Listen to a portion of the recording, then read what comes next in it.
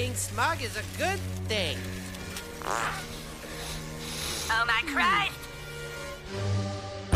Kyle! The acid! Dude, I'm totally tripping balls. I'm totally tripping balls.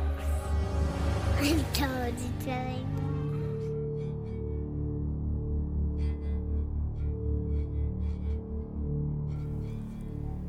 Hello and welcome to a special short preview edition of Planet Waves FM.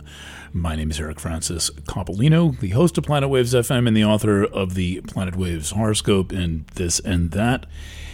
Here with a focused little presentation for Friday, March 17th, 2023. I am planning on having a full program tonight. That will be the season finale. I'm going to do my best to take next week off. We will see if that is possible. The focus of my thoughts today is a 1 minute and 7 second rant that Del Bigtree did on his program, The Highwire, on March 9th. And among me and my friends and colleagues, this got our attention and also got a good laugh. And I have nominated myself to respond directly to Del. Now, I'm going to play the 1 minute and 7 second rant in a second. The question is, what is he actually talking about? And why won't he say exactly what he's talking about? Why be so cryptic? Let's go to the tape.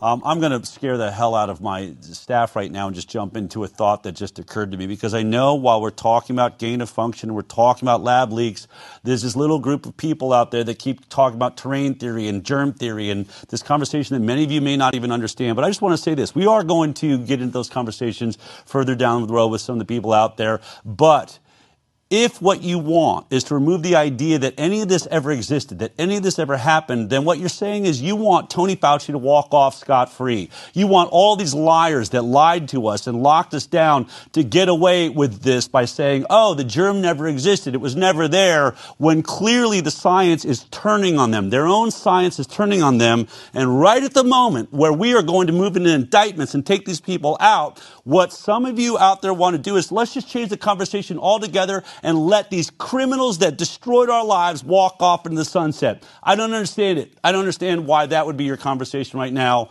For those of you that don't know what I'm talking about, just wait. We're going to have this conversation further down the road. All right. When you're old enough to understand.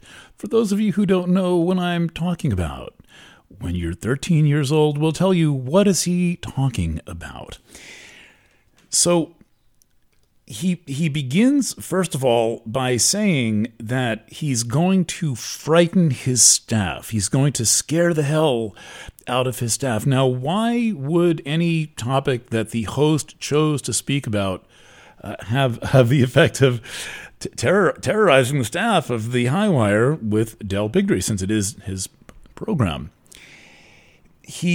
First of all, he packs in several hundred words into 1 minute. So there is a lot to parse out in there. But essentially, there is a premise where he's saying, if you would have us believe that none of this ever happened, then you want Tony Fauci and all the other liars to get away scot-free with the crimes that they have committed. And by none of this ever happening, he means that, he says, quote, that you mean that the germ never existed. Now, I would ask, first of all, just straight up as a, philosophical precept here, question, if the germ never existed, as he is suggesting that some small group of people believe, why would that make the acts of Fauci and the other parts of the government, the CDC and various governors and so forth, why would that make that any more legal? What he seems to be saying is that for those people who are of the persuasion that the SARS-CoV-2 germ never existed, why would that make it okay that all of this was done to us?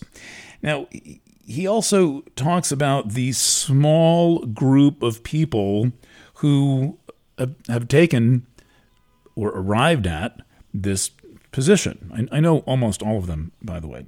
Now, let's come back to that. I'm going to end with that.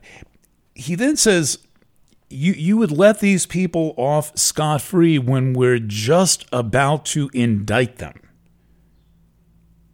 I know of no movement toward criminal indictments pending toward any of the government officials who were involved in any facet of the claim of SARS-CoV-2, the lockdowns of society, the closing of businesses, many of which have not come back. And I agree that many people's lives were severely messed up. The ones whose lives were destroyed, however, were the ones who were put on medications that killed them, medications that permanently debilitated them. This included overdosing of hydroxychloroquine and the use of remdesivir and other toxins like ivermectin, but that was never official policy. The remdesivir and the hydroxy were at different times. And then he is saying that that the science is going against the idea that SARS-CoV-2 was never actually isolated. And he says their own science is going against them. And we know that we are right because we are talking about gain of function and the leak from a lab. What has happened in the, let's call it the mainstream health freedom movement, is that basically all of the large presenters have grafted on to the government conspiracy theory that SARS-CoV-2 was the product of gain of function, that is to say, making viruses more deadly, and then that it leaked from a lab. Now, the first question here is, show me the virus. Show me a sample of this virus that you say was juiced up in gain-of-function research and that then leaked from a lab. Now, we know that gain-of-function research was in the budget, but that doesn't mean they actually were doing it or that they actually could do it. Now, remember, the claim of gain of function means that the virus is being made more contagious and more deadly. And the question then is, why did this thing only seem to kill people who were in their late 70s or older with 4 or more other serious illnesses? I know there have been exceptions that were ascribed to SARS-CoV-2, but there were also a lot of things like freshwater drownings and motorcycle accidents and heart attacks and cancer deaths that were called SARS-CoV-2. But when you actually look at the data, you find out that the CDC is saying that almost everyone who died was in their late 70s or older and had 4 or more serious illnesses. What kind of a juiced up virus, what kind of gain of function would create an additional illness only in people who were already extremely ill and also elderly? Second, produce a copy of the virus. Produce a sample taken from a human. If this indeed was a thing that was an infectious agent, it should be fairly easy to isolate and purify the infectious agent.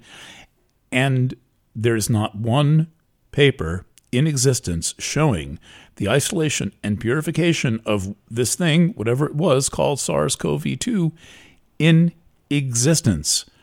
There have been 213 agencies responding from 40 countries, none of whom can produce a paper or any documentary evidence that they have possession of or knowledge of a sample taken from a human. This would apply to a natural virus. It would apply to a gain-of-function virus. Why would there be a difference?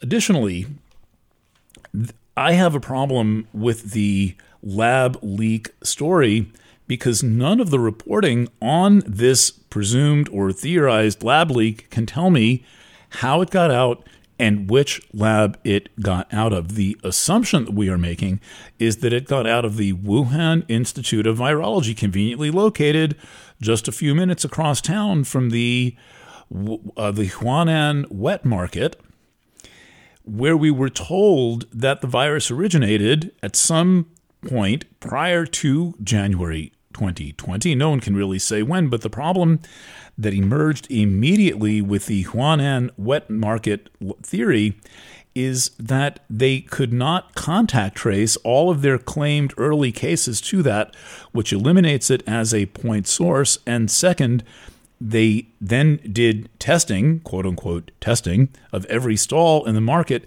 and by some miracle could not come up with a positive test result for SARS-CoV-2 from any of the samples taken from the wet market.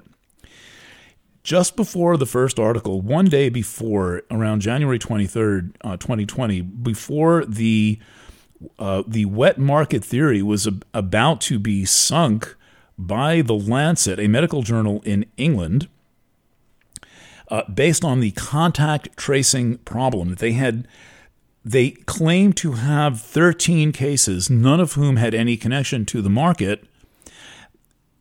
Right before that article came out in The Lancet, the day before, in one of the tabloids in London, and this is in the chronology, they were talking about lab release. And so the lab release theory appears right before, the day before, the wet market theory completely falls apart based on actual peer-reviewed medical investigation, i.e. the most important thing you can do in the case of a presumed outbreak, which is contact tracing. And none of the contact tracing led, 13 of the original 40 or so cases.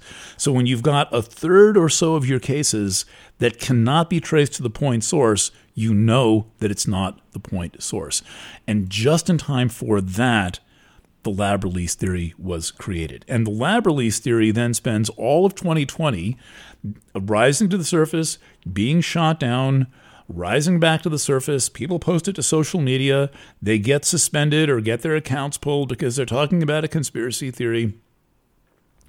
Then it's shot down. Then it comes up. This has happened at least 5, 7, 10 times over and over again. It was kind of a joke during the original year of COVID because no one could decide whether it was legal or not to talk about it. And so one minute you're getting suspended from Facebook for mentioning it, and then the next minute some other scientist is saying that is what happened. Now, what has happened in 2023 is that something called Overton's window, which is the window of politically acceptable speech, has opened up only to lab release and gain of function. And all of the big players are repeating the same story. They include principally Robert F. Kennedy Jr., who I've been covering on this issue back to last April, and Del Bigtree at the High Wire, who's all about gain of function, Joe Mercola from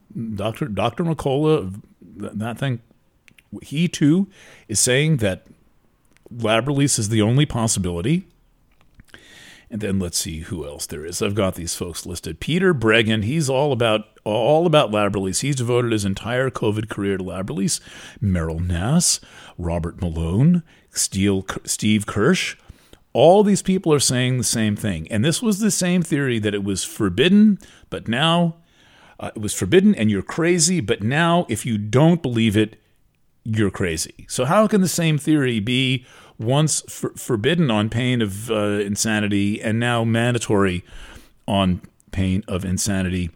And all the while, the one thing that all of these have in common is that no one can actually produce the virus. They can't produce evidence of the virus. And look, if it came out of one of those labs, all of those labs have exact recordings of the genetic structure of everything they claim to be working with. Well, Why don't they search? Why don't they match it up? Why don't they tell us what its accession number was? Instead, we get these vague, generalized claims. China was doing gain-of-function research. Well, actually, if you read the chronology, you'll see that this claim of gain-of-function research is a lot more complicated than just China doing it. But if they can't actually isolate and purify SARS-CoV-2, how can they be doing gain-of-function research with it? I asked you this, and I would close on this note, and I'll have a bit more on tonight's program. Someone may not be convinced that SARS-CoV-2 was never isolated or purified. However, the fact that 7 different teams working independently have all come to the same conclusion. It's not a small number of people. It is a large number of teams working independently. You might not accept that on its face as a fact that SARS-CoV-2 was never isolated or purified or shown to cause a disease, and that there's not a valid test for it. But we would need to concede that there is a question. There is probable cause to ask the question. And where I have my first objection to what, this long list of people, which include Bigtree, again, Kennedy, Mercola, Bregan, Nass, Malone, Kirsch, and many others, are not doing is they're not allowing the question to come to the surface. I was scheduled to be on Children's Health Defense TV 2 weeks ago with Alex Zeck and Mike Stone, two of the most knowledgeable people on this issue. And the day of the conversation, which was going to be with James Lyon Weiler, they backed out of this program, which we had been negotiating for a couple of months. In terms of who exactly has done the work on the what I call the missing virus problem, I have listed the different organizations below. I'll just shout them out here on the air just to make sure that I have said their names and acknowledge their work. Christine Massey and her network around the world have done the work on the Freedom of Information Law requests from 40 countries. Mike Stone is the author of virology.com, and he has worked closely with Alex Zeck of The Way Forward. They have done their own independent, original body of research. Doctors Mark and Sam Bailey have dismantled the virus issue from every conceivable angle, going back to every paper, back to the original paper saying that there are viruses and analyzing the findings of that paper. John Rappaport has been on this issue since the 1990s. He's an independent investigative reporter who's worked for many mainstream media outlets, now does his own thing at No More Fake News. Dr. Tom Cowan, most of you have heard of, has worked with Dr. Andy Kaufman. They've done their own independent work and then put their heads together, and they've worked with Dr. Stefan Lanka of Germany, who's done some fantastic work on the measles virus and other viruses, showing that many of the experiments used by virology get the same result whether or not there's a virus, what they claim is a virus, present in the culture. Mike Wallach has produced a documentary called The Viral Delusion, which is absolutely worth watching. The first 2 hours is free if you give your email address, and the last 5 hours is an extra $10. It's quite phenomenal, binge-worthy. And my team at Planet Waves FM and at Chiron Return set out to do a chronology of the PCR test associated with SARS-CoV-2. And at the end of a year of doing that work, we concluded that the primers were not ever made from any natural virus. The primers were all made up in computers. So if this thing leaked from a lab, it didn't leak from a virology lab, it leaked from a computer lab in the form of the PCR. Regarding the claim that they're going to have Fauci in handcuffs and criminal indictments coming, this is a very QAnon, Dell. I don't really know where you're coming from on this. I know of no such thing, but I would say that if I were on that grand jury, it wouldn't matter to me whether the virus came from a lab or whether the virus was created as an illusion of the PCR test. I'll have more on tonight's edition of Planet Waves FM. All this stuff is listed below. You have links to everything. Pretty much find it all on your own. Del, you're tripping balls. Wake up. Come back to Earth. Thanks for listening, and bye for now.